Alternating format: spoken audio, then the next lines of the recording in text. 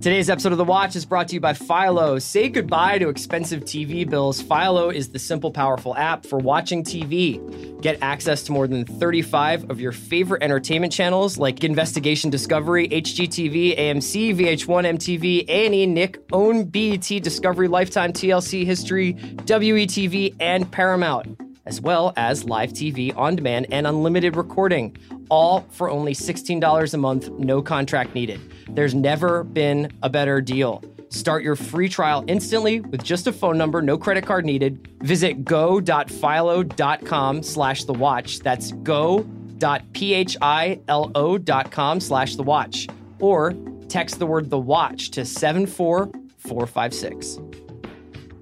Today's episode of The Watch is brought to you by Microsoft Teams. Microsoft Teams is your hub for teamwork in Office 365. With so much to look after, wouldn't it be great if there was just one place to look? Teams is that single workspace where you can work, share, and connect with the people in your work life. Teams brings together your chats, meetings, files, and apps all in one place. Take teamwork where you work with apps for mobile and desktop. So whether you're sprinting towards a deadline or sharing your next big idea, Teams can help you and your team achieve even more. Microsoft Teams and Office 365. Visit office.com/teams to learn more. I need support staff to clear the room. Stand up and walk, now. Hello, and welcome to The Watch. My name is Chris Ryan. I am an editor at TheRinger.com, and joining me in the studio, take me to the hole! It's Andy Greenwald! Happy Monday! Iconic moments just keep coming out of Killing Eve, man. What a great show. Great night of television last night. Sunday was amazing. So we had the season finale of Barry. Yeah, we're going to talk about that. What is there, 2 more episodes after this one of Killing Eve, I think? so. So we had that last night's Killing Eve. Obviously, there was Westworld. We were going to talk about Westworld today. Guys, I watched Westworld. Do you want to give some top notes on Westworld? So here's the thing. Westworld, Barry, Killing Eve, and then we actually had Paul Scheer come on. Paul Scheer, you may know from The League, from Human Giant, from 1,000 different things. How Did This Get Made podcast. How Did This Get Made pod, and now he has a new podcast with Amy Nicholson called Unspooled, but he just stopped by. And we just let it rock for about 50 minutes. Because in Paul's defense, he was being a good husband and dad and let his wife have Mother's Day, so he did not watch last night's shows. Right. So we had a great talk about any number of topics, including some stuff from Human Giant, David Fincher on the set of Zodiac, meeting Robert Downey Jr. We talked about Unspooled. We talked about we talked about our own navigating television while being married. I mean, it was a great, fun talk. A wonderful guest. But we didn't talk a lot about last night's TV for obvious reasons. So let's do that now for a few minutes. We may get back into this as the weeks go on. Yes. But I want to talk first about Barry. Yeah. Which I thought doubled down on your I wonder if Barry can come back from this after. Yes. And this is going to have spoilers for last night's Barry, obviously, and last night's Killing Eve. But you were I wonder if Barry can come back to this when he murdered his friend Chris. Yep. And then they definitely went there. Mm-hmm. I thought it was very consistent with what the show was, but is a huge challenge to the quote-unquote idea, the quote-unquote likability of someone who was already an assassin before he started killing characters we liked. Yep. But now killed off one of the most beloved sort of likable shows on the show itself. Yeah, Janice. One of them. You want to take? He said he killed one of the most beloved shows, he said. But killed one of the most beloved characters on the show in Janice. I remain incredibly impressed by the show. I respect the living hell out of it. I really enjoy it when I can peek through my fingers to watch it. I think the show has gotten better week to week, and I think it's gotten more confident with the very, very specific and extreme balancing act that it's attempting to do. I agree with you. Jim Poniewozik, the TV critic of The Times, wrote a great piece that actually encapsulates a lot of the thoughts we've been expressing over the last few weeks, which is we are now entering an era where maybe they shouldn't make more of things, even though the economy still suggests that they should. And specifically, his piece was tied to this. Where does Barry go from here? Sure. I'm pretty much there with it. I thought this episode did probably the best job of navigating those two extremes because it sort of quarantined Barry off from the humor and made him a blunt instrument of trauma, basically either outward or inward throughout, where everyone else is sort of bouncing around him, which is a surprising way to play a show in which one of the standout cast members of Saturday Night Live is the star, but Bill Hader is a very unique performer. And so Sarah Goldberg had a really strong scene. So Henry Winkler has the strong scene. So our man NoHo Hank is just crushing it with the most extreme comic part. Sure. It was a really ballsy play to end the season the way they did, with a time jump, with the inevitable unraveling of this murder sweater that he had spent the season stitching. I got to say, maybe that is a way to stand out in the landscape of 2018, which is just to leave people saying, wow, I'm just impressed. I don't even know if they can, as you said, I don't know where they go from here. I don't know how they continue it. I don't know how they top it. But it is one of those rare shows that is one of those dares. And they certainly pulled it off for one season. And I think that the audience for the show and anticipation is only going to grow as people continue to watch it on HBO Go or Now or whatever. Yeah, it's broken bad. There isn't a trajectory down. Barry's actually there already. Mm-hmm. And that was one thing that I think that the more comedic elements of the earlier part of the season, this sort of fish out of water story, maybe obscured, was just how fucked up this guy is and how violent this guy is and what his world is like. And he says that in as many words to a few different characters over the course of the season. He tries to get to be honest with people. And it turns out that one moment of vulnerability and honesty with Gene is what sort of leads to his undoing at the end. Undoing, once again, honest with Janice, where he says, I'm trying and I'm working really hard to be good. And that is actually like a huge television trope, is this insistence that you're a good person and you're not a bad person. But I thought that was a really effective scene. It's a pretty violent show, yet there were 3 scenes over the course of the year that they chose to be. It almost was like the camera couldn't deal with viewing this. I thought that was a wise choice. So I actually, I was under the impression that Fuchs was being cut into a million pieces. Like I thought that was an unceremonious end for a character who had had so much to do this year. But I thought, that's it for him. They obviously killed Chris, and now we have to safely assume that Janice is dead. Yeah. But they wouldn't show any of that. It wasn't like the Stash House raid. It wasn't like the Airstrip raid. That wasn't played for this sort of visceral, more like what Hiro Murai shot at, like, where it's this sort of like widescreen, everything is in view way. It was all off camera. And I wonder if that was partially the Alec Berg and Bill Hader being like, I don't know if we can show Barry doing this. Yeah, I don't know if you can show Barry gun down a woman cop and then come back and say, hey, isn't this guy pretty funny? These are the conversations they have to have, and I promise you they've had them. Yeah. And part of the Fuchs scene was both to play audience expectations and to get a surprise moment, but also to prepare us or maybe unsettle us for what was to come later in the episode. I think those conversations that are happening on a level that we usually don't have access to, and I wish we could, hopefully we'll get to talk to Bill again, having seen the season, to talk about how they think these things through. But they have to calibrate how far we're willing to go. And while we have, as you said, he's broken. He's not getting better. He's not going to be redeemed. But if they had shown him murdering a cop that we've come to love, I don't know how you can make second season. And that seems callous considering he's murdered many people. Right. But that's the business they're in. Yeah. I mean, I suppose there is an out if you have that cop lives. But it seems like Barry coming back to take a shower suggests that he took care of the body. Yes. Yeah. Right. So that's pretty dark. It's super dark, man, but it was an impressive first season. Another thing that we had talked about a couple weeks ago or a week ago was this idea that Killing Eve had a little bubbling Orphan Black to it, that there was this whole other world of Killing Eve that could be more of the espionage stuff, more of the global conspiracy stuff, that there could be other assassins out there, that we didn't know who. We know this show has been renewed for a second season. How does it set up this wider world when the tension and drama of the show is driven by this mutual obsession between Eve and Villanelle? And then last night, I thought the episode obviously started. We went to Moscow. We start seeing the different double crossing going on. What did you think of a Killing Eve that nominally upped the stakes in terms of the world that the show takes place in? I just think the show is astonishing. I just think that in the reason I'm going to say this sounds almost negative. What last night's episode was preposterous in a lot of ways, but God, was it entertaining. Boy, was there intention to every choice they made. We're at a point with the show where Villanelle's insistence on speaking English because the actress is English and doesn't speak Russian is fine for me. Sure. A bad show done badly, a prison murder scene with a break-in and a breakout and they're all there at the same time. I mean, this could be done so poorly. But instead, it's just electric because every character has a full 360-degree view of who they are in the world, who they could be, what they feel, what they think.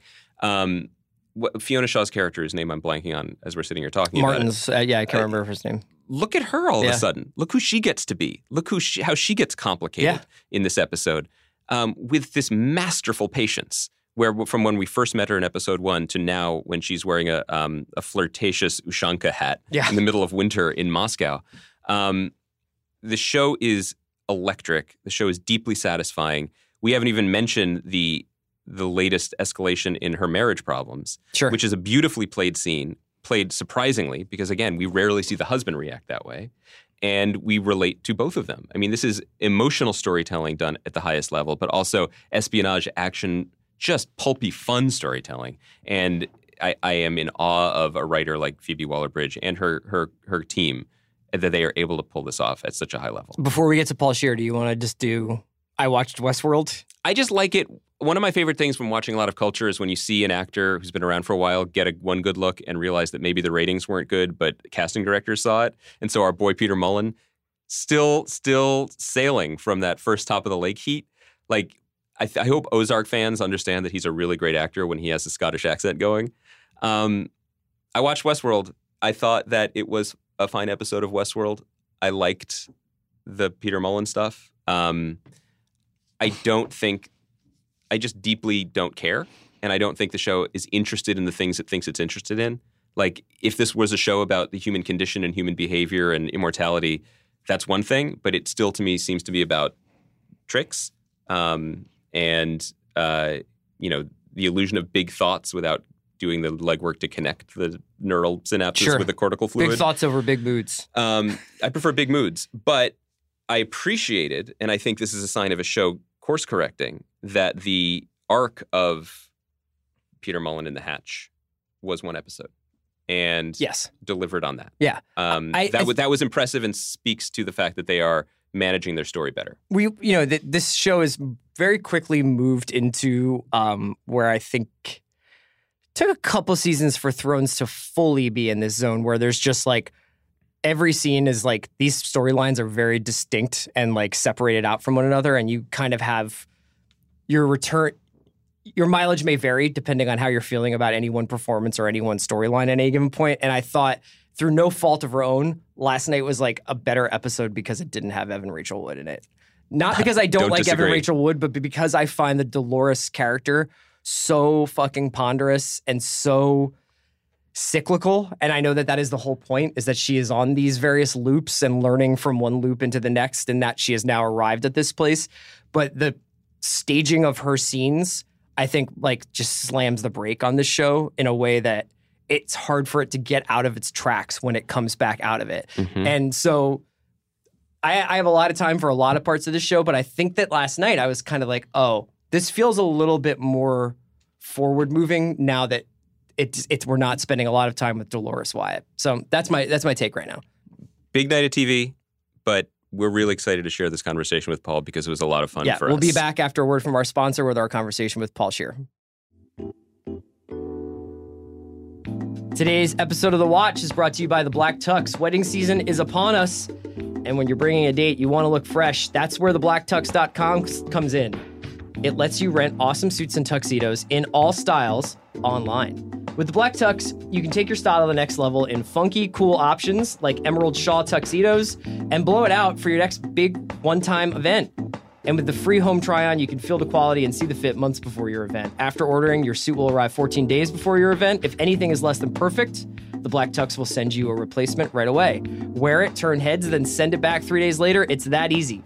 Shipping is free both ways. The Black Tux has dressed Andy and I for a couple of events, like our Emmys and Golden Globes after show parties. They're so easy to work with. The online experience is perfectly set for those one-time events where you're like, I don't need to go get a new suit. I just need something for tonight. It's perfect. To get $20 off your first purchase, to see what we're talking about, visit thebblacktux.com/watch. That's thebblacktux.com/watch for $20 off your first purchase. The Black Tux premium rental suits and tuxedos delivered. Andy, there are some people, some families who are, as the kids say, #goals. The Obamas, the Carters, the British royal family, with Kate Middleton looking stunning just hours after childbirth. Oh, unreal. But there is one family who is campaigning to win Family of the Year, an award that they created to give themselves.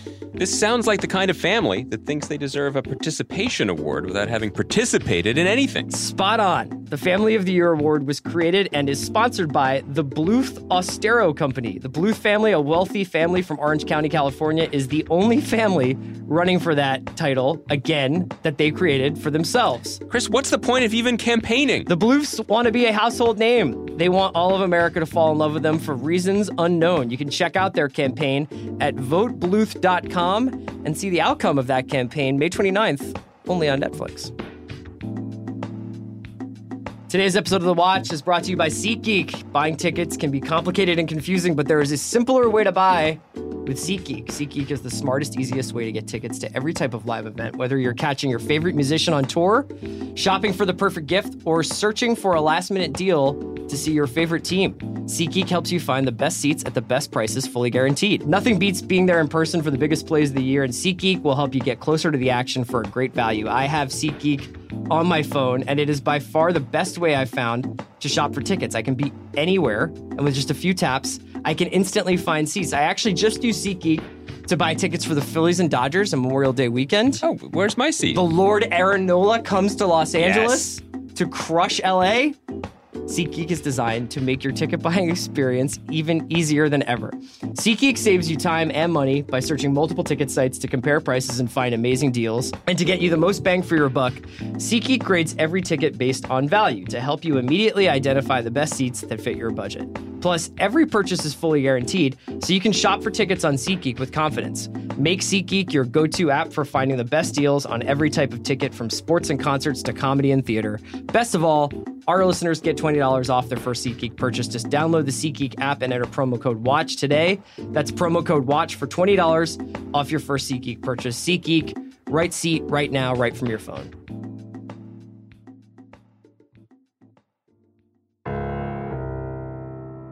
Or the Sterling Brown part. Like which? You read for Tremblay. Yeah, Tremblay, yeah.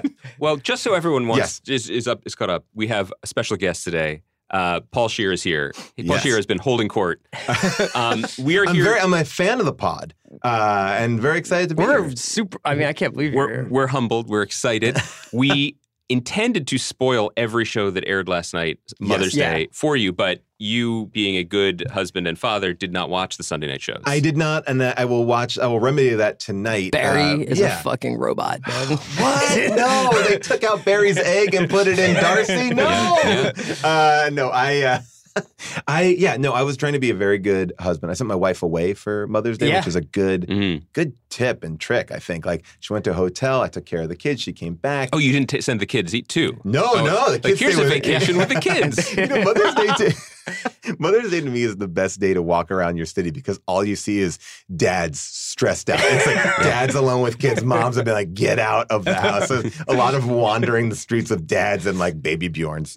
So we won't do that though. Sorry. Because you're a good guy. Okay. We're not going to spoil. So Chris and I will talk about last night's Barry, last night's Killing Eve, last night's Westworld, once you have exited. And I appreciate and the season that. finale of Atlanta. And last week's season finale of Atlanta. Which I'm also a little because bit apparently behind. that was on Mother's Day too. No.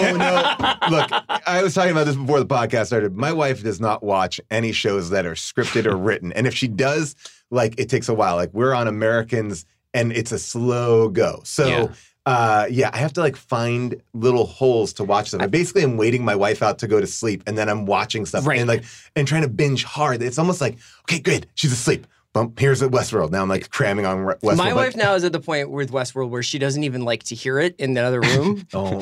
She was like, can you watch Westworld elsewhere? And I was like, fine. She doesn't like to hear ghost piano covers. And then of as soon as 90s she alt-rock hears hits. Dolores speaking, she's like, can you put your headphones in? Is that all I want is a device, and I feel like they had this back in the 90s, where it was like a Bluetooth speaker that I can hear my actual TV. I don't want to have my laptop or my iPad. Yeah. I want to be able to watch my TV. They got those, right? Like wireless headphones that can sync up to your TV, but right? it's like a big thing that you have to like Clunky connect and like an antenna. I feel like, come on, TV should just be built in. You just want like 90s agent guy with a Bluetooth. Yes, I just want a little Go for Paul. All right. Because I work hard for my money. I don't need to be sitting crammed under sheets watching an iPad. You I got a nice television. TV. I got a nice TV. I had a similar experience where The Americans is one of the few shows that my wife insists on watching with me. Yes. That's something we do together. But we were out last week. We missed the most recent episode, and it was apparently a big one. And I wanted to share a few thoughts of it on a podcast I do with Chris Ryan, who's sitting here next to you. Yeah. And so I watched it, thinking I would watch it again with her, and I had it on my laptop in my office, and I was watching the episode, and it was a very intense episode. Yeah. So I was watching it closely, and she walked in on me. Oh, that's the worst. was Did you slam it shut? Mortifying. Oh, it was 100 times worse than pornography because she was actually offended. Oh. She was so upset with me, like I had betrayed her. And she said, I don't like it when you lie to me. That's real. And I was like, I hadn't even had a chance to lie. Yeah. This is the gravest, like the new, like for people who are committed to their relationships and their wives. Yeah. Cheating on your wife with a TV show, or your girlfriend. It's tough, and I've done it before. My wife and I watched Battlestar Galactica, and then I just started to get the sense after 2 months of not watching an episode that we were never going to go back to. Maybe she was it. done. And then I watched an episode. She caught me, and I was like, "It was 2 months ago." There should be a rule. You know, I could see like not binging behind your back, but yeah, it's. We have a lot of situations where like. In private, I'll say to my wife, like, we should check this out. And she'll just be like, should we check that out? Is that something you think we should do? Not make her sound like an asshole, but she's really nice. But, like, I think she's skeptical about my opinions because I'm like, True Detective's really good. And she's just like, die. Was that about season 2? Yes. And that was another show she would walk by and be like, please put your headphones on. My wife came in on the final episode of Legion season 1. Yeah. And was like, she watched it like for about 4 minutes, like, what is this shit? And like walked out of the room angry. Like, and it was like, that was the most psychedelic, crazy thing. Like he's being shrunk down into like a ship flying away. To be fair, and I think this is actually kind of impressive, my wife has never seen the television program Game of Thrones. Okay. However, after whether I was browbeating her or just being a little passive aggressive or whatever, last season 6, she decided she would watch it so she could watch our after show. Yeah, I was like, first of all, don't burden yourself with this. Why start listening to me and Chris now? In favors. Like, that's what I said. Yeah. If I could get you to watch anything, don't let it be this. No, it's an impossible task, and like so I'm now trying to like. I try to like almost do my drug dealer way of like getting her into shows. I'm like, because I know that she would love Killing Eve. Like I love Killing Eve. And you guys were talking about Killing Eve. I found it too, and I'm so excited about it. Great. I'm like, oh, she will love this show. Watch that. I'm like, just show her the opening scene. I'm like, hey, we want that's just opening scene. Like I'm not going to tell her what it's not. I'm like, and I'm like, and I just have to find the right time to kind of like hook her. Yes. But then when you hook her, there's no like my wife has no like. I can't wait to watch more. She's like, that was great. Yeah, like, there's more. There's 8 more. She's like complete. She's back in like when it was just like I watched an episode of LA Law. Yeah, and that was exactly. It. Like, they're very good actors on there. There's kind of a meta struggle at work here because I don't know how you guys feel about this, but as someone who is still this is like a therapy in session. recovery, no, I mean this. As someone who's still in recovery from being a guy in the '90s who would like make a mixtape and be like, "Here are my opinions. Listen to this." Oh yeah. I now try to like hide it a little bit more. So I have this thread, like with music, for example, if I say to my wife, listen to this, it good, she'll be like, oh, why do you have to tell me about music? Are you still that guy? So instead what I have to do is quietly press play on the Sonos if she's walking in the room. Oh, yeah. So by the time she hears it a third time, she's like, oh, I know this, I like it. Because you can't, I don't want to be. You got to leave it out. You got to leave it out. It's like a cat or something like that. You're like, you trust me. I'm going to put the food out here. Yeah, you can that's come. the thing. You, It's like, you come at your own pace. Yeah, exactly. It's goldfish in the water. I'll try and pitch my fishbowl. wife on shows. And she's actually like a huge TV watcher and loves a lot of the stuff that I love. So I don't want to misconstrue it. But the value she places on other people's opinions over mine is like exponential. And if you catch her at a party or at a dinner party specifically, it's like, are you guys watching Howard's End? She'll be like, we're dying to watch Howard's End. And I was like, you looked at me like you were going to stab me in the thorax. You know, like when I told you we were going to watch that. I don't know if you have this, but if I say something is good, my wife will often say, does Chris like it? Yes. Oh, wow. My wife does the same thing for you. To be fair, this is as close as either of our wives get to the podcast. That is amazing. Well, I mean, my wife like is super supportive of me, but I has always like watched 1/4 of whatever I've done. Like she's just like, yeah, I saw it. I was like, well, you didn't see the whole thing. Like, it's been like it always is like. Does she have like a randomly like favorite performance by you that you're just like, really that one? Yeah, I'm trying to think of what she talked. Oh yes, she loves a sketch that I did on Human Giant, and she will talk about that sketch. And that was something I did like back in 2005, like one of the first things I ever Which did. sketch? You got to tell us. The Let's Go sketch, which at the time was something that was brought to us by John Glazer, which is essentially based on this kid show now that I am familiar with called Wild Kratts. It's like these two guys who are like, here we are at a science museum. Check out these dolphins. And then they just run off screen. So our thing of Let's Go, we were all these guys in red jumpsuits. We're like, hey, here we are in Mexico. Let's go. And we'd run. We just name something and run away from it. And then we'd be somewhere else. And then Patton Oswalt stops us in the street and is like, hey, guys, like, you know, you always are saying, like, let's go. Like, you're never showing us anything. And then that spirals us out, and we start having a mental breakdown. We rip off our outfits, and, like, one of them burns it, and then we all hold hands, and we jump off a cliff and die together. That's the sketch. But that is, like, when my wife talks about something, she's like, I like that Let's Go sketch. I'm like, well, yeah, I did too, but that's like a sketch. You know, I got to say, the Human Giant sketch that I reference a lot, since you've opened the door to this, sure. is the mother who's in the moving company that's the mother. Mother-son moving company. Yeah. When a child is put into peril underneath a bookcase, the mother has superhuman strength and can lift the bookcase herself. I think about that constantly. Partly maybe for the same reasons, because now I have children. Oh, yeah, 100%. It's like, where am I going to get that super? I mean, and we got a lot of flack for that because, so the premise was, you know, a mother has superhuman strength and their kid is in danger. And so I fall under a bookcase and... you were getting your tremblay on. You were the child. I was. And I'm under the bookcase. And she's like, I can't lift it. And she's like, you're not my child. And I'm like, okay, what do we do? And like, adopt him. So then we go through this complicated thing of adoption. And then she goes to go lift it. And she's like, I can't do it. I just guess I don't love my adopted son as much as I love my real son. And that was the end of the sketch. We got into so much trouble. And thank God there wasn't Twitter at this point in the world, because... And, you know, I guess now looking back on it, it was a pretty shitty thing to say, but like as a message, but it was comical. But we got attacked on every, you know, people like, that's a terrible message. People sending you strongly worded emails. Yeah, or like testimonials on your MySpace page. Yes. Paul. Yeah, it was, and it was coming at us hard. And I found out much later that they weren't even going to let us air that on MTV, but our showrunner, when he was dealing with standards and practices, they're like, you can't air this. You can't, because it was literally like a PSA tag that's like, you will not love your adopted children as much as you love your real kids. And I know, I'm not saying I support this. I was very young when we did that. Like, I would think twice about a lot of things we did. Like, you know, but at that point, we thought that was a funny thing because it was so ridiculous. We weren't saying it as a I feel terrible. I picked it a scab here. No. It's like, so we were fighting this battle, and she was like, you can't put that. And our showrunner's like, I need to put that because I was adopted, and that's sometimes how I feel. And this is me, like, sharing how I feel. God. And then the standards practices person said, me too. Oh no! And then they had this moment where they kind of like met eye to eye, and my showrunner was lying. He was never adopted. He just did it to get the thing on the air. So it was a real like a real whammy. That sketch is like really early aughts MTV standards and practices drama. When we were following 3-6 Mafia's reality show. That was a great lineup in MTV's time. Didn't that win like an Emmy? No, they won an Oscar for for Hustle and Flow. Okay. And then but their TV show won. They have not EGOT'd yet. Yeah. We have many other things we could discuss, but I did want to, before we confess too many things about our personal lives. Yes, I'm sorry. Yeah. No, I was the one sharing. There's something about you I feel very comfortable with. I did want to ask you about something. You referenced it when you sat down, that you are adapting Galaxy Quest. Yes. So this is a beloved movie. I love this movie. Yeah, me too.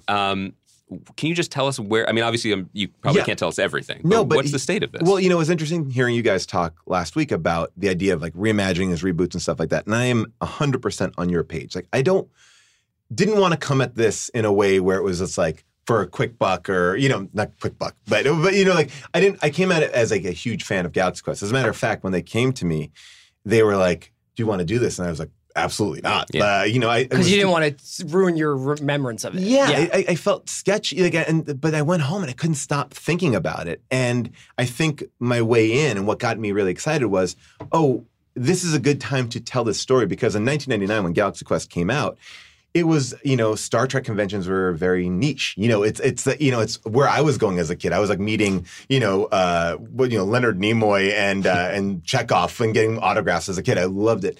But now And basically my image was like 1999 is small hotels, fan gatherings. And then I go, oh, Comic-Con 2017, 2018 are thousands of fans out there. Here's where I saw the first Avengers announcement at Comic-Con when they were all on stage. Yeah. Hall H or whatever. Hall H. And I was like, and that to me, I was like, what if the TV show is opening with that? J.J. Abrams presenting his take on Galaxy Quest, essentially. Like that was my way in. I was like, oh, it's so different. It's not like these TV stars that are, we never got our due. We're faded. These guys are rock stars. These are rock stars. Oh, but also, sorry to give you a note on your own idea, but I'm realizing what a great take that is, because in 99, everyone was like, thank you for being here. Thank you. And now it's like, Mark Hamill, you killed my childhood. Yeah. Fuck off. Yeah. Like the anger that people have now. It becomes a whole different thing. So I found that to be my way in a way to kind of, I keep on describing it as like a Force Awakens, Blade Runner-esque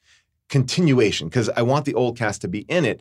But to me, it was like, I think there's been a lot of battles. I know there's been a lot of battles, because like, what is this show? And the show that I think some people want to do is just a straight up continuation of Tim Allen, Sigourney Weaver, and Sam Rockwell.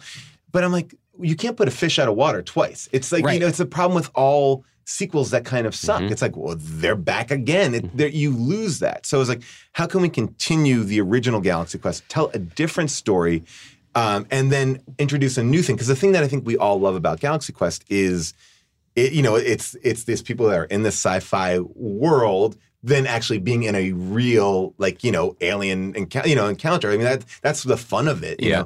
So it's been like kind of juggling how much to kind of put in, and it's been really fun. And, I've gotten to talk to some of the people from the old cast, and we have archetypes for the new cast.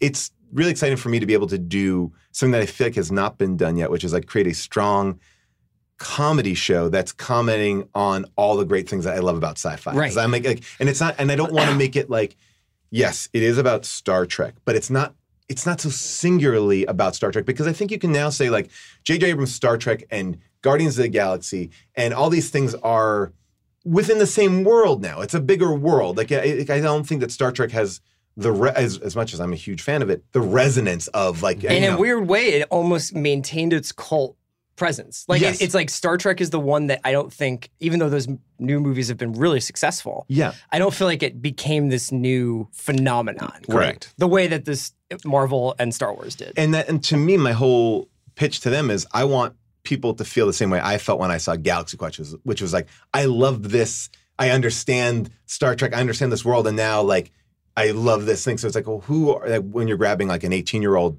to 25-year-old or whatever, like that don't know the first Galaxy Quest. And that's, I'm trying to treat it like that. Like if you've never heard of Galaxy Quest, like can we get you in with tropes that you're familiar with like commenting on sci-fi and hopefully creating like a really good action sci-fi comedy, which would be like the dream of dreams to be able to do all of that stuff, not just sci-fi, just not comedy, and kind of finding our coworker Sean Fennessy and I was just talking to him about this last night, because we were talking. He wrote a piece today that's about the death of counter programming, like how basically in the theaters, like everybody cleared out for almost a month for Avengers. Yeah. And how if you go back to like July 2015, there's just like, it's like Trainwreck and Mission Impossible and this. And it's like, oh, you could go to the movies 3 times in a weekend if you wanted to like, see something. But now everybody's just like, people are going to go see Avengers 3 times. Let's just wait it out. Well, and like what we were talking about was basically this idea that if you saw Dark Knight when you were 13, your formative movie-going years are all superhero movies. Yeah. Like all the movies that you would have like quote unquote grown up with, it's 08 on is basically the rise and rise and rise of the comic book movie. Well, you guys were talking about this just last week, the idea of we grew up on like the Predators and like renting these movies that are like, they had similar tones, but we were also seeing like more dark things and things that were not meant for us. Like, like to me, like Die Hard wasn't a kid's movie, but it was something that I watched a billion times, and Lethal Weapon and Lethal Weapon 2 and Beverly Hills Cop, definitely more cop-centric stuff. But it has a different veneer than superhero stuff. Yeah. 100%. It was adult movies that kids were kind of like. And even the movies like Basic Instinct were like, I mean, like, A friend's mom took us to see Basic Instinct. What? Like in the theater. I don't know if I knew what it was. I don't know what we were doing, but like we were in a theater. It was in Florida. Yeah.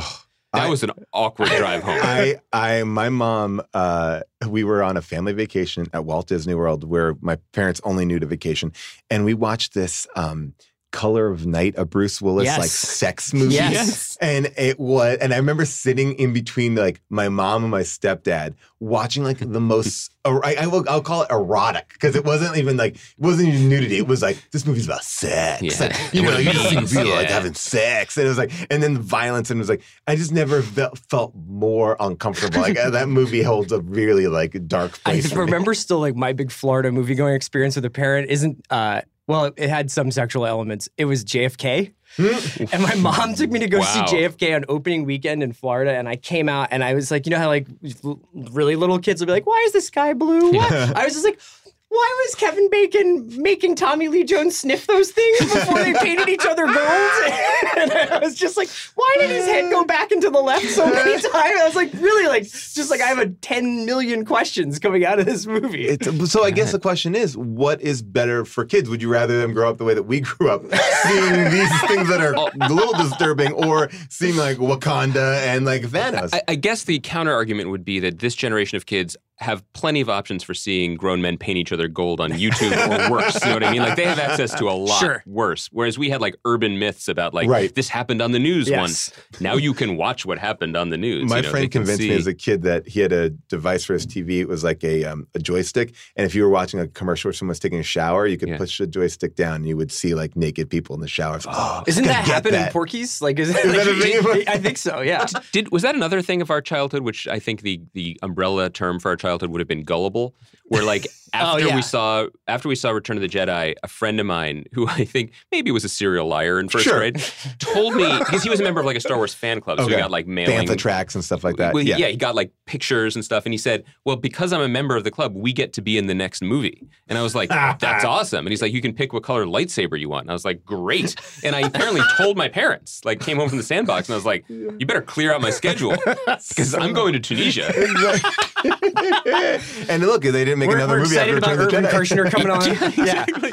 It was the fourth movie, which he said was going to be called Return of the Empire or something. Amazing. And, he had a whole narrative, which really wasn't too far off from he Force Awakens. It was, you know. So let me ask you, with the Galaxy Quest stuff. Yeah. Is that... You're out there and you're probably like talking about acting roles, you're pitching stuff that you'd like to be involved with on the creative side.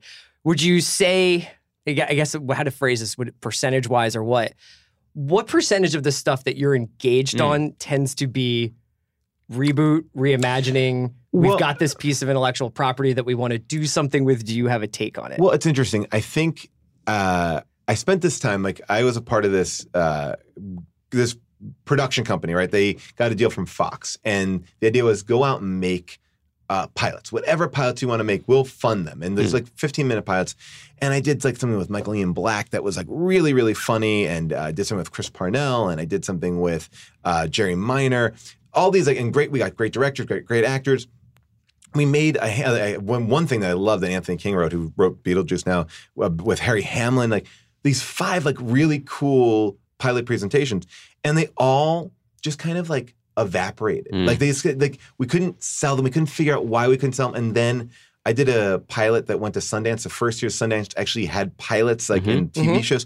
And that kind of just like faded away. And there was a moment where I was like, and this is like kind of where Galaxy Quest came out of. I was like, wow, I'm like doing a lot of original stuff. And a lot of it wasn't mine. I was helping shepherd writers and put together projects, and I was in stuff. And I just kept on hitting these brick walls. And I was like, oh, I wonder if maybe now I should try this, because it seems like people are more, it's sort of like the Broadwayization of it. It's like, oh yeah, well, I know Lion King, I know Beauty and the Beast, I know Aladdin, I'll go see that. I won't see something that I don't know what it is. Unless it's about the first Treasury Secretary of America. Then they'll go see it. Yeah, then I'm in. You gotta kind of frame it. But like, it's those things where you feel like it's just harder, I think it's harder to sell an original idea, and unless you have some cachet, or it's all luck, right? And so this is my first foray into doing something that was not my own. And I will say that there are some tremendous downsides with it too, because it is not your own. And when in the case of something that is a success, you are constantly dealing with what everyone else's perception of why it was a success and what they want to see from it. And, and part of me is always like, well, then you write it. Like, you know, Sure. it's like, it's sort of like you have to like at a certain point give it over and be like, this is someone's take on it, or don't do it. You know, because it's not going to check the box for 5 different people, because everyone's like, well, no, it was successful because of this. No, it's successful because of this.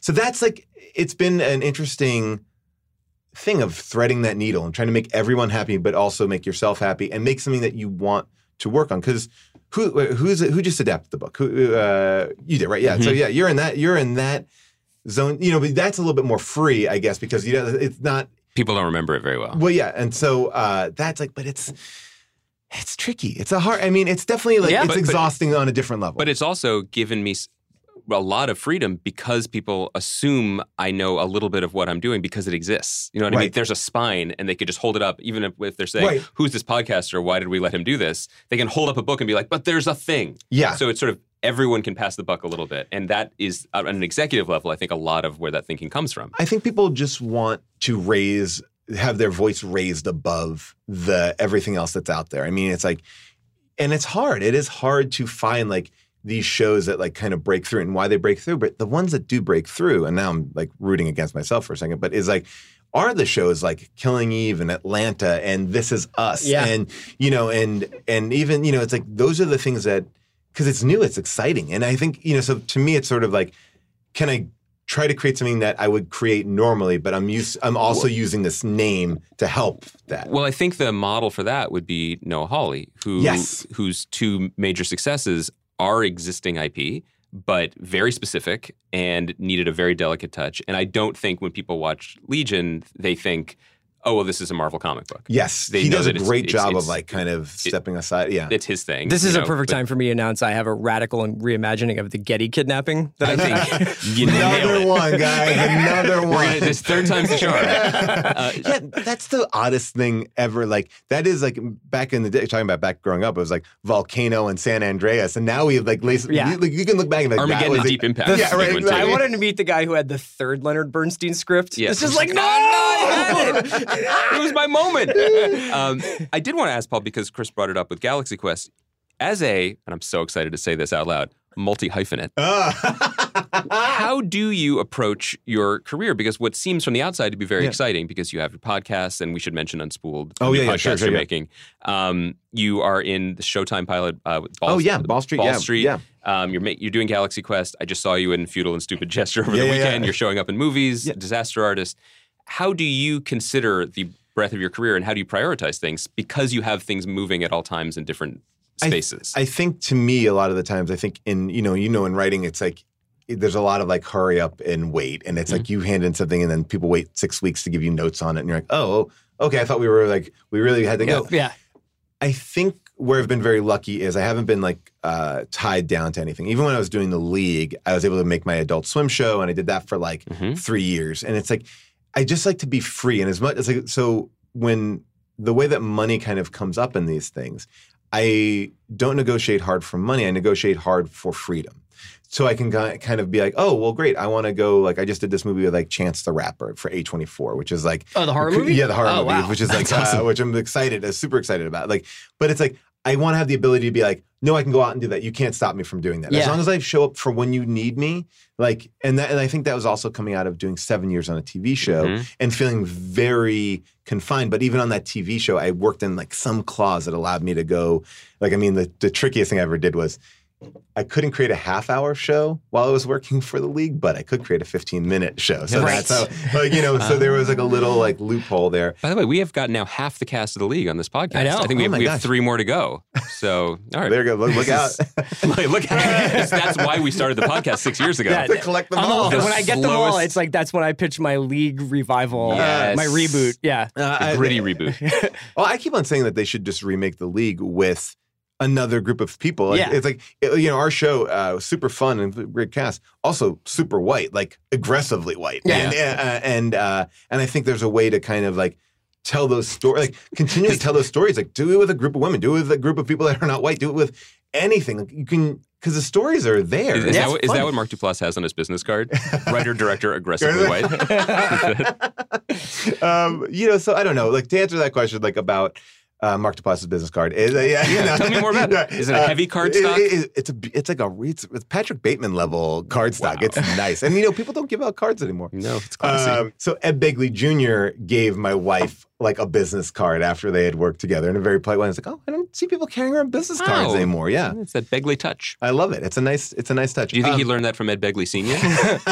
Was he a very... Oh, man, can I tell you the worst moment I've ever had with celebrity? So it was... This is the place for it. So it was, my wife, we've established, is not into any of this stuff. Like, she loved Wonder Woman, she loved Black Panther, but is probably... I think she only saw Iron Man 2. Like that. Like, wow. Because she's a Mickey Rourke completest. She's got to see it all. So I we're at Comic-Con, and I had a wristband because I was doing something for Lost that year, and I had like a Hall H band, and that Hall H band gives you access. Like, you can basically just go anywhere. And it was for the Iron Man 2 Hall H panel. And I was like, Jim, we'll go like backstage. And I'm more excited about it than that. Because I'm like, this is Mickey Rourke's there, Tony Stark. I was like, this is going to be great. And I had a margarita at lunch. And so I was a little bit more loose. Okay. Yeah. And so we're walking back, and we're clearly not supposed to be there. It was like all Marvel executives, like the entire cast of Iron Man 2, and then like my wife and I. And we're just like kind of like eating cookies, trying to like look casual. Now, I have a little bit of like a connection with Robert Downey Jr. because this guy I did a movie with, he was like, oh yeah, Robert Downey and I, we're like best friends. We're best buddies. Like your friend who had the Star Wars pick your own lightsaber. Right. All I'd hear is like, oh, we're on the set. Oh yeah, I was on this. He's telling me every day. I'm like, oh yeah. He's like, I was like, how's your weekend? He's like, we was watching Sherlock Holmes. Yeah, I went over to Robert's house. We're just watching the edit. So it looks great. I'm like, okay, great. So we're walking to the elevator, right? Going down to this Hall H panel, and we get close. And my wife has already been in Zodiac with Robert Downey Jr. Yes, she was, right. Right. So she's been like, she has more of a connection to Robert Downey Jr. than I do. And I get like, almost like with like half an arm's reach with him. I'm like, yeah, fuck it. I'm gonna say hi to him. I'm like, hey man, I'm friends with this guy Josh. I said his last name, I won't say it here. I'm like, friends with Josh. And he turned around and he looked at me like I was speaking like an alien language, like, and at that moment, like, when something has gone bad, like every sweat pour, like I'm like, oh, and then like I didn't never notice that he had two gigantic security guards. Really big guys. Their necks were like the size of my thigh, and like they turned and I could feel them looking at me. And now I'm like, because I said to him too, I was like, hey, I said like, hey, Robert. I wasn't like, hey, Mr. Downey, or I was like, hey, Robert. Turn around, I'm like, I'm friends with Josh. And he looked at me. I didn't know what to do. I'm like real nervous. He's like, I don't know who that is. And I go, I must have had you confused with Robert Downey Sr. and we were stuck at an elevator bank, and there was nowhere to go. We could. What was his reaction to that? Nothing, because I think I blacked out. I was seeing white, and I just walked backwards into a crowd, like faded away. My wife had let go of my hand. Into the bush. It's exactly like that. I was like fumbling. I was like, I must have had you confused. Oh my God. Wow. I totally now want to sign up to go to the next Robert Downey Jr. junket and just be like, but I was watching football with you last weekend. Oh, wait. That was Robert Downey Jr. But Chris, you've interviewed Robert Downey Jr. You were given like 6.5 minutes where it was just kind of like, it partially because like, he's at once like the coolest guy ever. Yes. And then the least cool guy ever, because he still has like, when I interviewed him, he had like Tony Stark facial hair. Yes. So it was like really weirdly like, that's not cool. Sculpted, like it's like, that was cool in 96. And like weird sneakers that were like kind of Marty McFly Nikes, but also... You're starting to realize that like Tony Stark that we see now in the films, like the Homecoming and Infinity War, like that's the way Robert Downey Jr. dresses. Yes, like, where he's just like, I have a cool windbreaker. I'm just going to wear it all the time. Just athleisure. It does not matter. I think he's like one of like the 5 best actors I've ever seen. 100%. But I was just like blacking out when I saw him.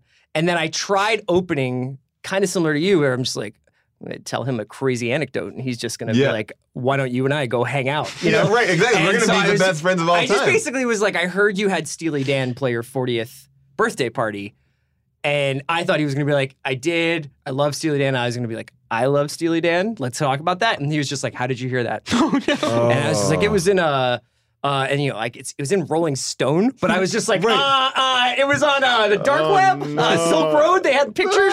No, I was just like, yeah, it was in Rolling Stone, and he was like, oh, I wasn't aware that happened, and then he just started talking about Nehru jackets and like psychedelic experiences. He pulled out of it. Yeah. He got into it, but like I also asked like an 11-part question about Zodiac. Oh, wow. That he was just like, you definitely have thought more about Zodiac than I ever did. Because I was like, that's your best movie, and he was like, shit, that was 10 years ago.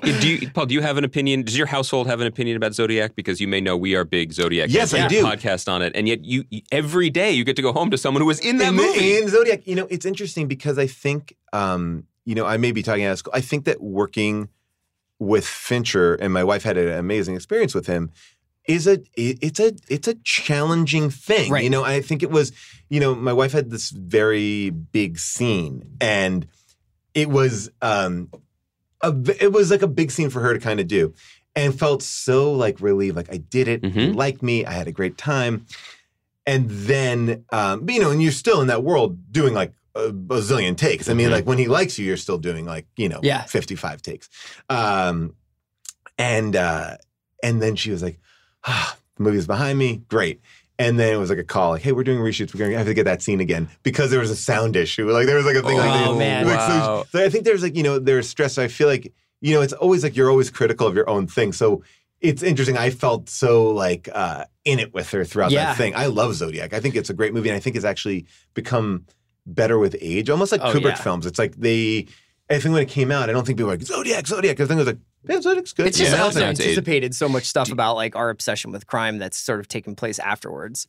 So if we ran into June, what's our best bet? Should we say, hey, we heard we loved you in Zodiac, or should we say, we know Paul? Like which one is going to cause her to open up, and which one is going to cause her to? I would say knowing me would close her down, and then go. And Matt, by the way, I'm sure she would love to talk about it. I just think it's like it's tricky. Like every movie, and I'd say it's for me too. It's like everything like you're looking at it through different lenses when you're there. I think it's so much fun to watch a movie that you're not involved in. It's like, because then it's like, I don't know anything about any of this stuff, so you can sit back and relax. I think also probably to truly either like enjoy or engage with a David Fincher, and I'd say this as someone who has listened to every DVD director's commentary.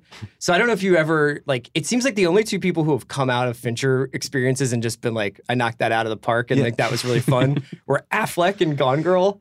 And Downey, who was like, I was pissing in jars and leaving them around the set just to torture him, to show him that, like, this is what you get for not letting us leave the set for 19 hours. Although Groff, too. We had Jonathan Groff on really liked it. Mindhunter, and he was like, that was great. Yeah. I this is the way I kind of understand him to be.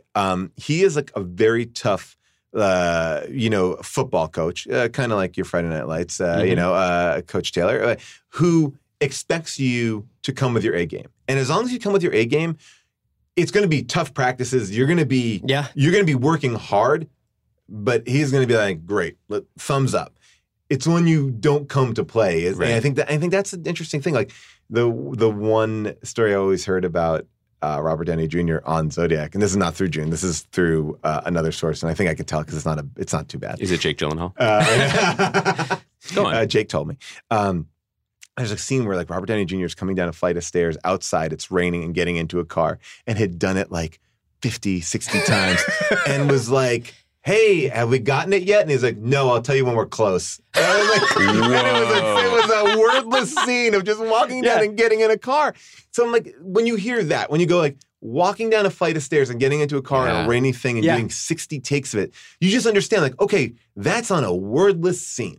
Yeah. So have at it. Yeah. That's where we're and I think, and I think that in that respect, it's like boot, like, and everyone's like, actors are like, oh, it's like boot camp, but it's like, but I think it is the hardest you'll probably ever work. Well, it's like that whole thing is he's apparently trying to get you to like shed artifice, and it's like the only way he thinks you can do it is if you just like walk into the room 60 times, and on the 63rd time. But then I think I've also heard stories where he's like, that's great, print 22, like print the 22nd take, and they're just like, we just did 53 more takes of me like looking at my watch, man. Like, but I think it's an interesting thing. Like I just did this. I'm in Future Man, and Future Man is this Hulu show. Then, and we're doing season 2, and then the first scene I was doing was like a 7-page scene, and I hadn't done a 7-page scene. I can't even tell you like everything that I'm normally used to doing is like 3 pages, probably the max, whatever. But to go from start to finish was a challenge. And we did that from like 6 a.m. to 6 p.m, 12 hours of just doing the same dialogue. And I will say that like there is something oddly like loopy. You're just sort of like, I don't even know what I'm thinking anymore. I'm just doing it. And I think there's a method to that. Like, I think Kubrick did that to like Jack Nicholson on The Shining too. It's like, you're just sort of like, all right, now I'm just my brain is fully not functioning. There's that like famous story of like Harvey Keitel quitting Eyes Wide Shut, and Sidney Pollack took over that role because he was just like, Kubrick was having him do 74 takes of touching a doorknob, and he was just like, you gotta be fucking kidding me. And just like, what? Gary Oldman actually tells that story. Wow. Yeah. On the other podcast you do? Yeah, or you had Gary Oldman Joe on? Rogan pod. Yeah. That's great. I'm really glad I had to find out this way. Me and Gary Oldman and Joe Rogan talking MMA. Yeah. Wow. You're all in hyperbolic meditation. It's called tense. man to man. Before we let you go, Paul, you should talk about your... Oh, yeah. Because...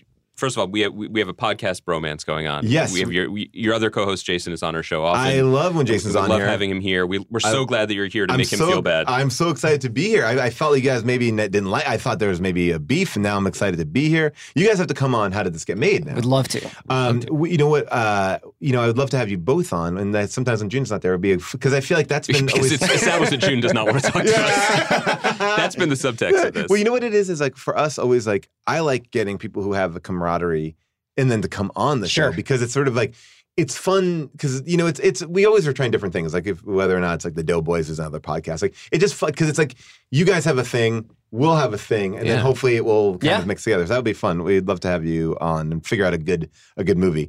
But this podcast that I'm doing is with Amy Nicholson, who hosts The Canon. She's a great film writer. So I don't know if you guys had this experience either. I'm giving you the hard sell on it, but it was. I saw this poster for the AFI's like top 100 movies. It's like, oh yeah, I've seen these movies. And I started looking at it. I was like, oh, I haven't. Yeah. But I've seen a ton of movies. Like but I haven't seen like On the Waterfront. And when I saw Taxi Driver, I saw it once. And and Citizen Kane, like, I think I saw that. And I was like, oh, for somebody who I feel like for me, like I'm up in pop culture, but I have never seen a Ginger Rogers, Fred Astaire musical. Yeah.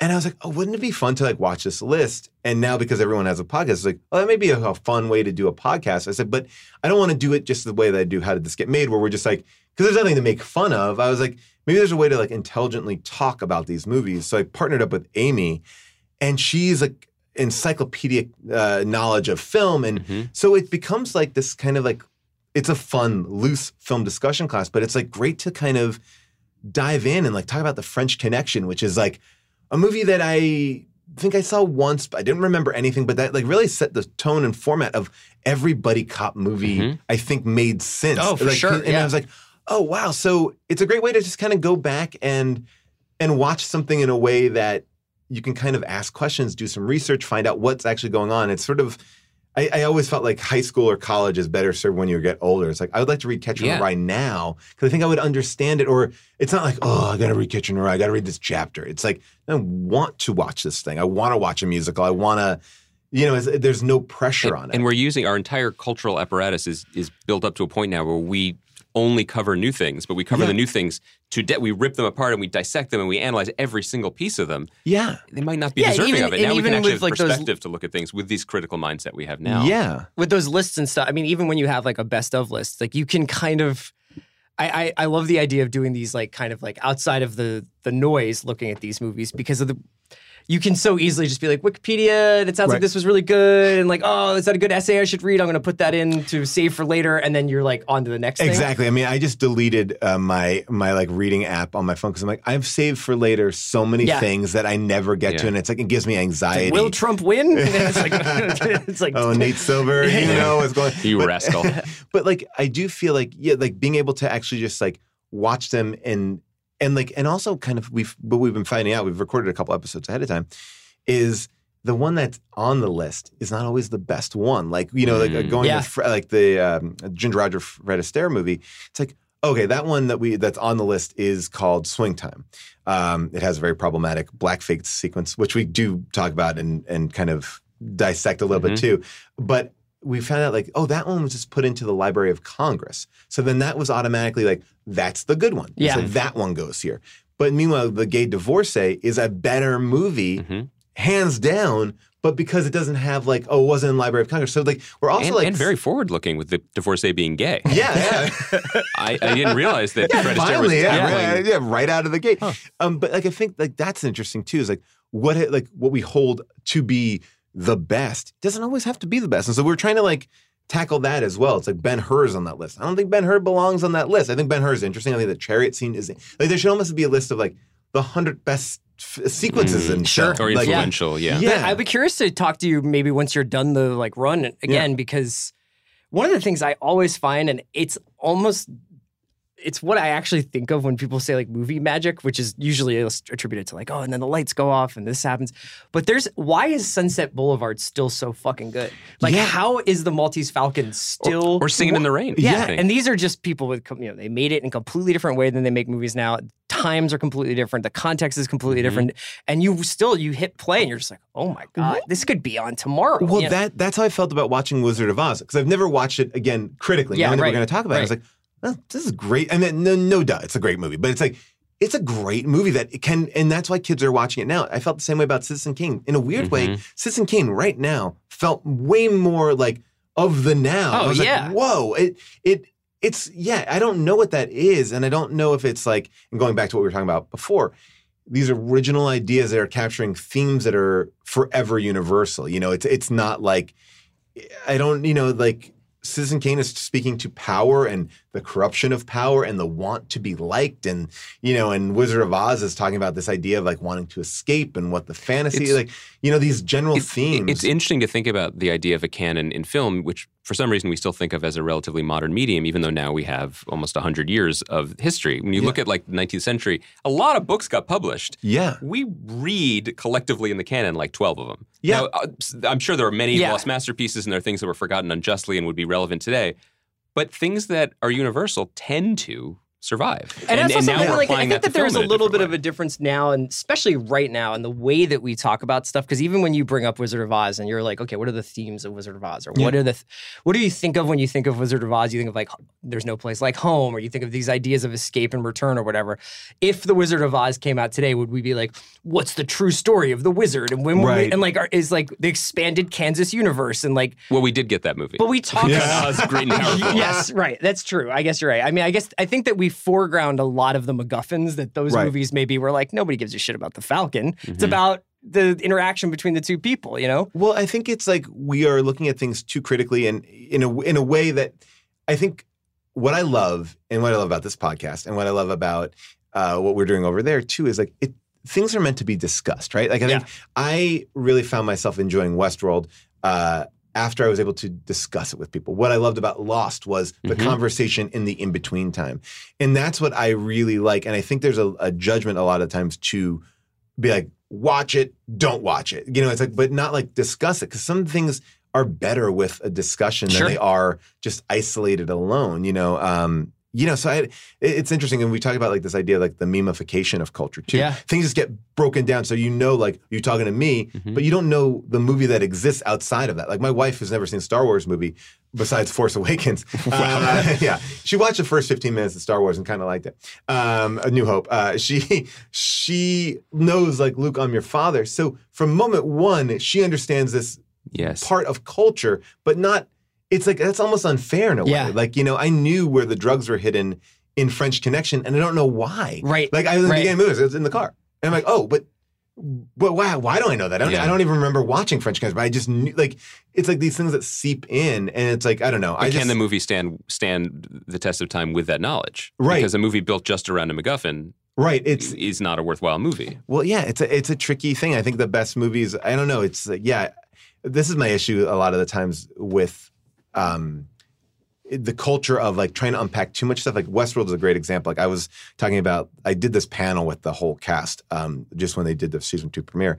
And I was like, are you like, I said to Jonah, Nolan, and Lisa, I was like, are you guys just like done with people going like, is it on Mars? Because like they have not like linked that in. That's not something that anything that the show is forwarding. But people are online, are spending hours. And it's like, you're dissecting the wrong thing. Like there's so much more here that we can get into. But we spend like so much more time. Like, it's almost like we're trying to create a bigger thing to talk about because it's more catchy or something where it's like, oh no, we're talking about like technology and people and what is human interact. You know, it's like, I don't know, but it's easier to be like, but is it Mars? Yeah, you right. know, and I think that dilutes actually what we're watching, because then at the end you go like, oh, I'm kind of bummed out. And that's like the reason why I love Atlanta so much, because Atlanta like is doing these, like, you have to talk about, like, after Teddy Perkins is like, I need to like talk about Teddy Perkins for 2 hours. Yeah. Now, because I want to understand, I want to read articles. I want to like, because I feel like I'm on Mars, which is why I think it's a better show. Yeah, because it is. It's like it's not giving you a clear black and white answer. I don't know. Like, I think that's part of the fun of these things. Yeah. Paul, thank you so much for joining us Thank you. today. Oh, I should, by the way, say the name of the podcast. Yeah, Unspooled, right? Yeah, Unspooled. When yeah. can people listen to it? You can listen to it right now. Wherever you're listening right now, the trailer is up and there'll be more episodes So up. subscribe where you get your podcasts. Yeah. So yeah, right. wherever you listen to podcasts. We'll have to have you back very shortly. I would love to. Please, anytime, and we promise not to talk to your wife.